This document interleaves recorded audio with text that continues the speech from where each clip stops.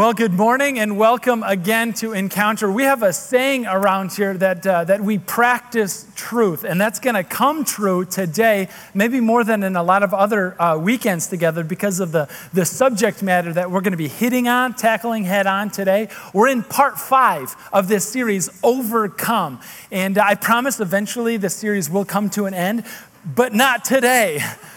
Next week is going to be our exclamation point on it as we celebrate adult baptism. We've got lots of them queued up and ready because we want to celebrate with what God is doing. And again, encounterchurch.org/baptism. Share your faith story. We want to celebrate with you. Today, though, we practice truth by taking a look at this passage or this message title called "From Pain to Praise," and it's everything in between. I think that's especially difficult. What we're going to do this morning is take a look at this gap that sort of exists between what our eyes see in the world and what our hearts, on some level, know to be true. What our hearts know about God's goodness and about His righteousness and about how God wants to bring us up from the valleys. But we look around and we see junk in the world. And we see garbage in our own lives as well. And we see pain, and we see suffering, and we see loss. And we ask God, why? How could you allow this to happen? How long are you just gonna wait and allow this gap between what we see with our eyes and what we know in our hearts to be true? How long are you just gonna sort of let this happen? Just by way of example, last week I preached on the Elijah story, and we asked that question. Who is it among us, who is it that gets deeply and profoundly discouraged? What kind of person is it that gets depressed? And we saw in the Elijah story about him curl up in on himself and just want to be done and end it all. And we say, even the Elijahs among us, even the great spiritual heroes like Elijah gets depressed. And I heard so many comments coming up to me afterwards, throughout the week, emails written in. And on the one hand, I love that this is a kind of community where we do life together and you can share those things with your pastor. But at the same time, it makes me look around and say, why, God? Why doesn't what I see with my eyes happening in the community match in my heart that I know that God is good and wants to lift us out of those valleys? Why, God? And today we're going to take a look at some answers by going to a very unlikely passage of the Bible. We're going to go to the biblical book of Habakkuk. And you can check it out by pulling out the Bibles underneath the chairs in front of you. We give those away every week. We love that. The words are going to be on the screen behind me. I'm giving you a lot of time to find this book because it's Habakkuk. And chances are, if you've heard of it, if you've read some parts of it, it's because maybe it was an accident. You're flipping from Psalms over to Matthew and you landed on Habakkuk. Habakkuk is the flyover country of the Bible. Habakkuk is like Indiana, where you're not staying, but you're passing through. You call it the Crossroads State, so you're asking for it. Today, we're stopping in. And today we're going to hang out in the book of Habakkuk to see what God has for us here. A few things about Habakkuk that I want to teach you before we jump into the book is that Habakkuk as a prophet is unique in the landscape of prophets. Most of the time, almost all of the time in the Bible that there's a prophet, the prophet speaks on behalf of God. Like God speaks to the prophet Elijah maybe, brings that word to the people or brings that word to the king. Prophet is a mouthpiece of God. Habakkuk is unique because he's not speaking in this book on behalf of God. He is actually speaking on behalf of us, on behalf of all the people to God. This is a reverse sort of thing, which makes us really confident in reading this because on the one hand, I want to say God, you can't say those things to God, but Habakkuk speaks on behalf of us, speaks for us. The other thing about Habakkuk that I think is worth mentioning is that he's getting into this, he's asking these questions about why God and when is God going to show up.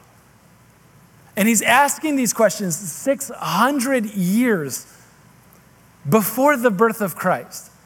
So if you came into church today and you're kind of harboring these questions, maybe not so deep down, about how could God allow these things to happen? When is God going to show up in my life? Why doesn't what I see and what I know in my heart to be true match up? You're in good company. Because this is a prophet that has been answering these questions, asking these questions for 2,600 years. Now, we're going to learn more about Habakkuk, but I want to start off in the passage and actually get to some Bible. So Habakkuk 1, and we're going to do all 3 chapters, so buckle up. Habakkuk chapter 1, verse 1 starts off this way. The prophecy that Habakkuk the prophet received. And this is what he says. He goes, "How long, Lord, must I call for help? But you do not listen? Or cry out to you violence, but you do not save? Why do you make me look at injustice? Why do you tolerate wrongdoing? Destruction and violence are before me. There's strife and conflict abounds." This guy is so fed up with all of the junk that he sees happening around him. And he's going, when, God, are you going to show up? He goes on in chapter 1 to fill it out. And one of the things that drives him bananas more than anything else is that he sees how the wealthy landowners in Judah, his country, are bribing the courts, the judges, and the magistrates for their own kind of justice. And he's like seeing this happen, and he's watching this play out and going, the only justice experienced is a justice purchased. And he's going, that's messed up. That's not okay, because that will crush the middle and especially the bottom. And he doesn't see a way out of that. And he throws his hands up to God and goes, like, this is on you, pal. Like, God, when are you going to show up? When are you going to do something about that? And this is where we got to learn something about Habakkuk. By the way, this message is going to be 3 chapters, so it's going to be 3 points, nice and easy. And because I'm your pastor and I love you, they're all going to start with W, all right? So you can write it down. Remember, a dull pencil beats a sharp mind every day, and remembering the truths that God tells you. So it's going to be good, I think. We'll see. You be the judge. 3 points, 3 W's. First one is about Habakkuk's name. Habakkuk as a name means to hug, or sometimes means to embrace, but it almost has like this like quasi-violent sense on it. And some people said that Habakkuk's name actually means to wrestle. By the way, not the W that I'm talking about. That's a bonus W for you guys. Because he's hugging, he's embracing, he's clinging on tightly. So the image that I have of Habakkuk as a name is in my 5-year-old son when I go into his room at night and I tuck him in and I lean down, and we say our prayers and I give him those kisses. And then I say something to him. I lie to him. Like every parent in the history of bedtimes has always done, I think, lied to the kids and said, "I'll see you tomorrow." And then I leave. And it's a lie, because those of you who've done bedtimes, you don't see them tomorrow. You're going to see them in like 5 minutes. You're going to see them when they come down the stairs and when he says, "I'm thirsty."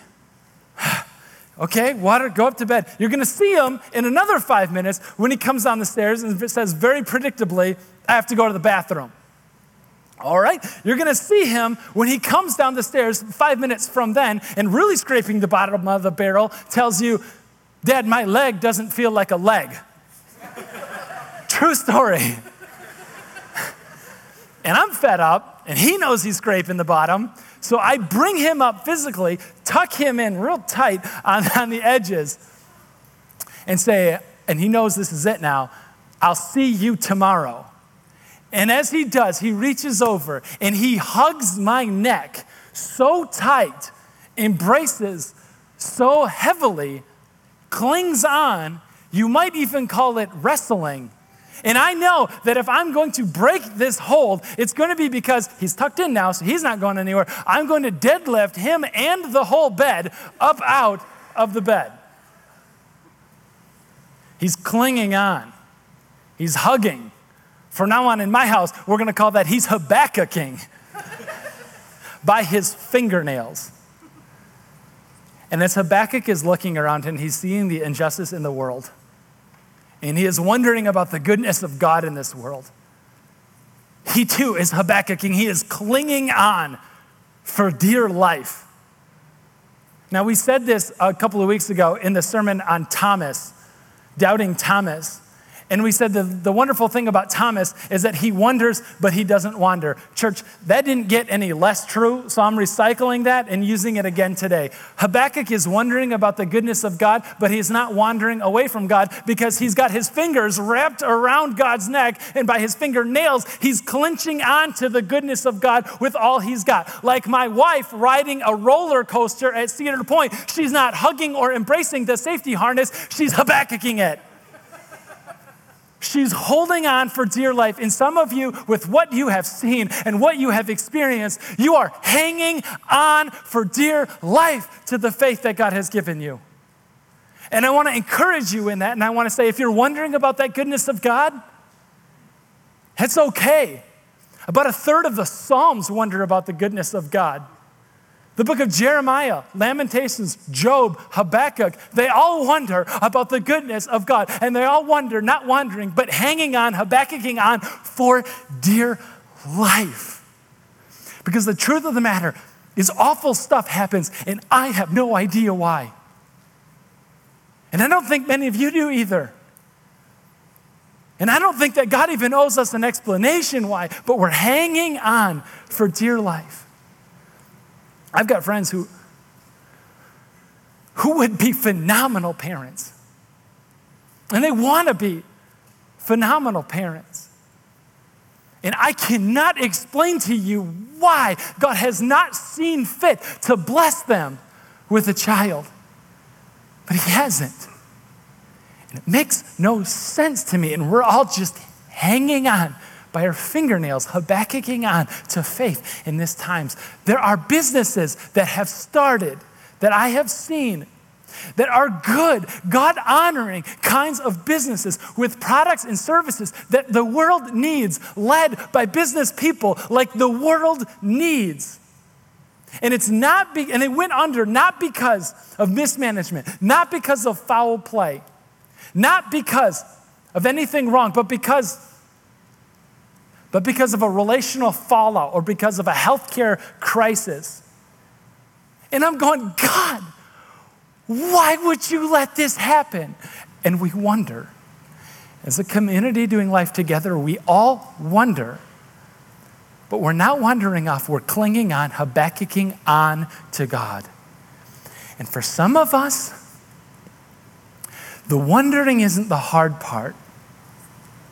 For some of us, it's the waiting. Ladies and gentlemen, chapter 2 of Habakkuk, where he says in chapter 2, verse 2, God says to Habakkuk, get a pen. The Lord replied, write down the revelation, write down this vision, and make it plain on tablets so that a herald may run with it. For the vision, for the revelation waits an appointed time. It speaks of the end. It will not prove false. Though it linger, wait for it. It will certainly come and will not delay. Though it linger, wait for it. Wait for it, church. Wait for the appointed time.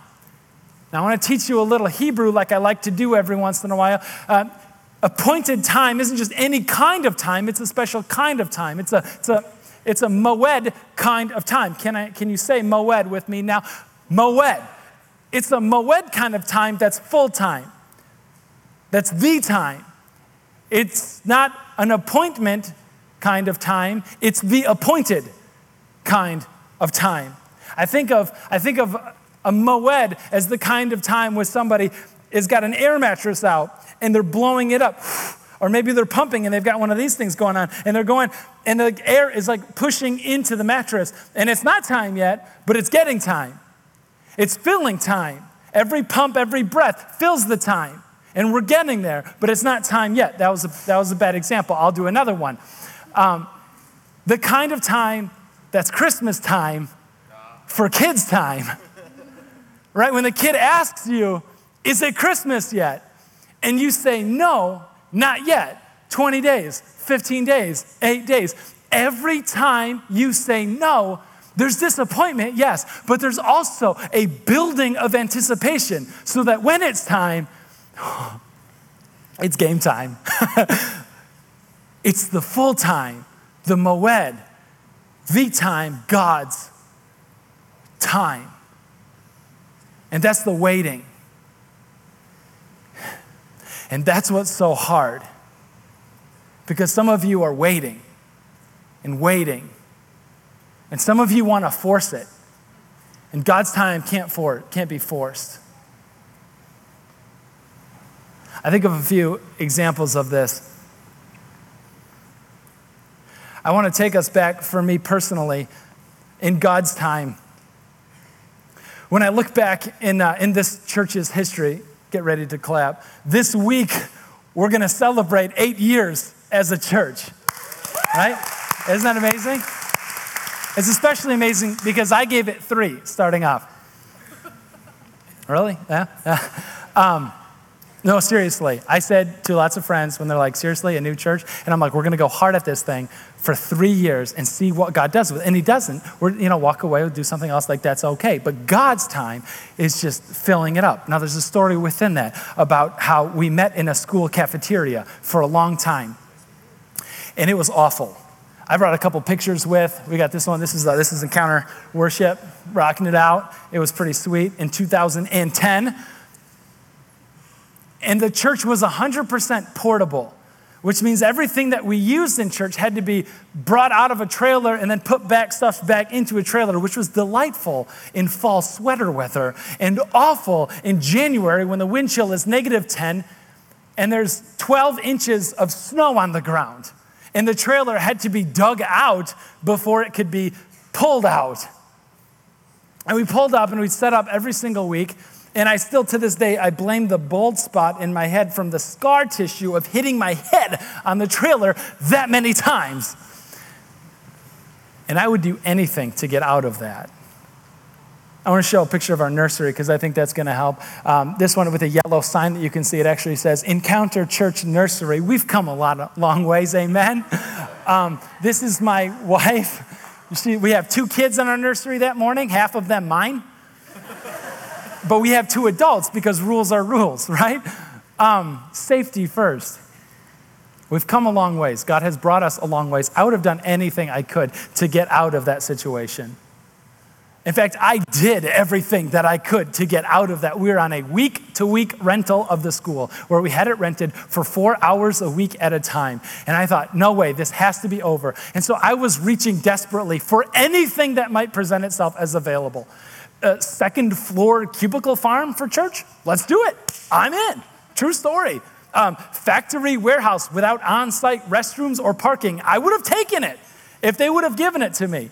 Like anything along the way. In fact, I tried to rent this room that we're in right now for the whole church, like everything. Kids ministries, office space, lobby, the whole thing. I tried to rent this for 2 years for the price ultimately that we bought the building for. And God said, what did he say? He said, it's not time yet. God said, if it's not my time, you can't force it. And then God said, but when it is my time, you can't stop it. Amen. And so we're waiting for God's moed. We're waiting for God's time.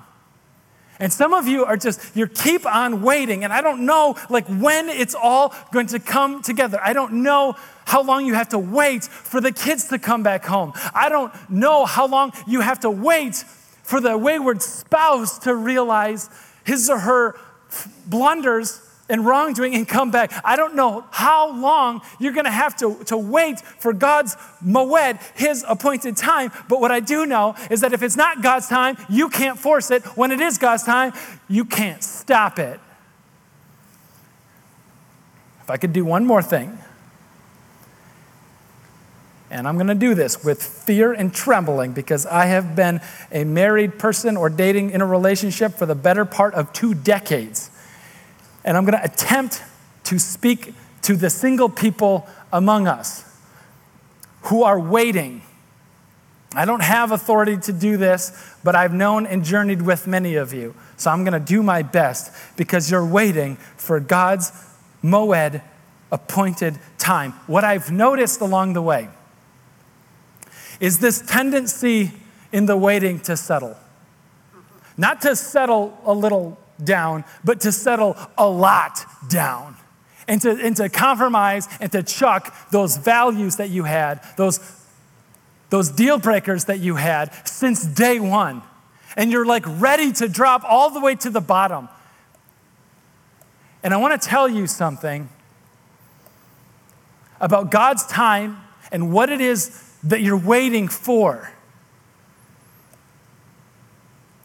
If you don't feel like a whole person with just yourself, you're not going to feel like a whole person with one other. What I'm saying, church, is that single is a whole number. Amen? I'll say it one more time. If you don't feel like a whole person with just you, you're not going to feel like a whole person with one other. And those of you couples in the waiting, or those of you couples who are waiting for things to get better and to come back again, those of you couples experiencing just this conflict and relational strife and not ever seeing eye to eye and wondering about all sorts of things, if you don't feel whole with just the two of you, adding a third tiny human being into the mix is not going to fix that, but exacerbate it. If it's not God's time, you can't force it. When it is God's time, you can't stop it. Thank God for his time. Habakkuk now, as a review, in chapters 1 and 2, he laid it out for God, and he said, God, why is there all of this injustice and pain in my country, in Judah, the southern kingdom? Northern kingdom had been carted off a long time ago. The southern kingdom of Judah was in better shape. They're historically a little more spiritual than the rest. And now Habakkuk is looking around going, we've become exactly like the northern kingdom. This is painful. This is awful.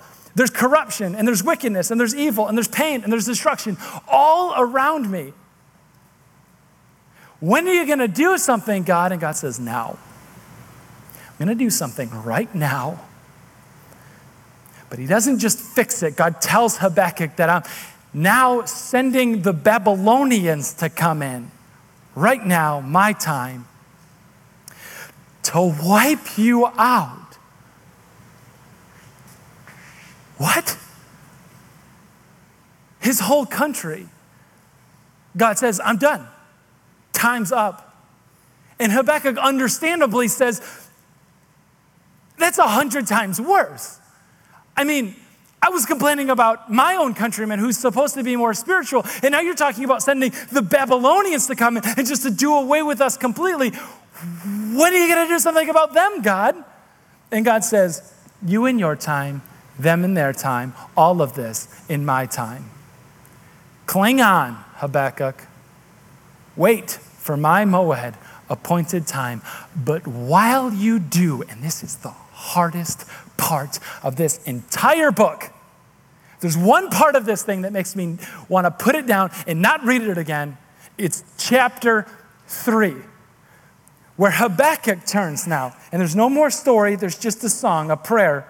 Chapter 3, verse 1, where it says, a prayer of Habakkuk, the prophet, on Shigionoth. And you're wondering, what's Shigionoth? And it's the plural word of the singular Shijon. You're welcome for that. Thank you. I'll be here all week. Aren't you glad you came? A Shigionoth is a love song, which is somewhat unexpected. Even more unexpected, a Shigionoth isn't like a crappy, isn't a sappy crying. There it is. That was not intentional. I'll edit that out, right? A Shigionoth isn't a crying, sappy kind of song. A Shigionoth sort of song isn't the first dance at a wedding of singing Butterfly Kisses or I Loved Her First. A Shigionoth is a kind of energetic, upbeat, dancing kind of song with changes to the rhythms. And no, in fact, as Shidjanoth is more than that. It's the changing of time involved in the sort of song. It's almost like it's jazz, or it's almost like it's hip-hop, Shidjanoth kind of song, which is what surprises me about how the book ends. Because Habakkuk never gets out of the valley. Habakkuk is continuing to experience the pain and the suffering and the setbacks and the loss. But yet he turns to God in the midst of it all, not having been rescued. And he says, but I will still praise. I will still worship. I won't wait for provision. I'll praise before provision. And that is so powerful, church, and I'll tell you why. I'll tell you that at this point in the message, I'm usually arcing it down. At this point in the message, I would have started with some light humor kind of banter. We would have gone into some deep stuff in the Bible and in the world today, and then we would have landed with an inspiring, empowering story about how God is using someone that is waiting for God's appointed time, using someone that is Habakkuk clinging on to God, and now worshiping all through the valley. But this isn't that story. Next week will be that message. Today won't be that message, because the sad reality, church, and a lot of you just know this already, is that this isn't the day that God brings you out of the valley. This might not even be the week that God brings you out of the valley. And I want to acknowledge that and to say that God never promised to land that ark of hope. He never promised to land that quickly. He never promised a short arc into hope. He never even promised to land that ark of hope in our lifetime. But it will land. I want to tell you that it will land.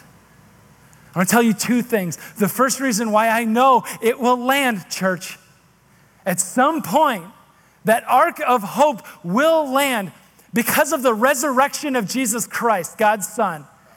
The resurrection of Christ is so powerful and so important because it promises us as a down payment that there is no pain that is outside of the reach of God. It promises us that there is no amount of loss that is outside of the resurrection of the dead. It promises us that there is nothing, neither death nor life nor angel or demon, that is outside of the reach of our loving and gracious God. And that restoration is coming. The ark of hope in your life, church, it will land one day. But there's power in the between. There's power in the middle of the ark. And that's what Habakkuk has learned. The power in the in-between that Habakkuk learned is to praise before provision, because it does something. It does something. Praising before provision, it clarifies and it separates the who and the what of worship. You see, we mix these things up all the time. I mix these things up, the who and the what of our worship and our praise all the time. I pray things like gracious God, thank you. I praise you for what you have done. Gracious God, I worship you for what you have given. And I mix up and I confuse the what and the who of our worship to God. Don't you do that sometimes? To mix these things up? And we don't understand. This is so hard. This is so painful, but it's also so true. We don't understand the separation of the what and the who until there's no more what left, until God has stripped away all of the what and all of the blessing and all of the people. After it's all gone and there's nothing else that we have but the who of God, do we find out who it is that we're actually worshiping. There's a story I want to tell you about a guy who lost everything, wife, kids, job, all of it stripped back and pulled back. And he was sitting in his pastor's office, and he was saying this story about, Pastor, you don't understand the fact that Jesus is all you need until Jesus is all you have. And that guy learned in the most awful and true way the difference between praising the what and praising the who. And if you are in the valley right now, and if you are being refined and stripped away, you have an opportunity right now to learn how to sing the praise of the who, the praise before provision, now more than any other time in your life. When you come into the valley, would you pray that you have the courage to praise the who, praise before provision? I'd like us together to sing that song of praise before provision, sing that worship of the who, not the what, to figure out how to do this together. So what I'd like is to stand up where you are, and I want to read Habakkuk chapter 3, just a parting couple of verses, and just listen to a guy who's very much in the bottom of the valley. And in verse 17, he says, though the fig tree does not bud, and there are no grapes on the vines, though the olive crop fails, and the fields produce no food, though there are no sheep in the pen, and no cattle in the stalls, yet I will rejoice in the Lord. I will praise before provision. I will praise the who, because I have no what. Church, could we add a couple of verses onto that today and for our weeks? And could we just do this? Maybe if you grew up in church, you remember this as a litany or as a responsive reading. Here we just call it a back and forth. And I'm going to read a line, and you just respond with that one. Yet I will rejoice in the Lord. Let's say it together. Yet I will rejoice in the Lord. Though it hurts every single day, yet I will rejoice in the Lord. Though I'm still anxious and I'm still depressed, yet I will rejoice in the Lord. Though I don't know what will happen with my kids, yet I will rejoice in the Lord. Though I worry about my marriage or about my singleness, yet I will rejoice in the Lord. Though I have not yet seen the hand of God in my life, yet I will rejoice in the Lord. Gracious God, by your Holy Spirit, may you fill our hearts so that those words aren't just true, but they're practiced in our lives. That gap between what our eyes see and our hearts know to be true someday will close, and this ark of hope will land. Until that day, when we have no provision and we have no what, may we have the courage to say together with Habakkuk and all believers for all time, yet I will rejoice in the Lord. In the Lord. Jesus, it's in your name we pray. Amen.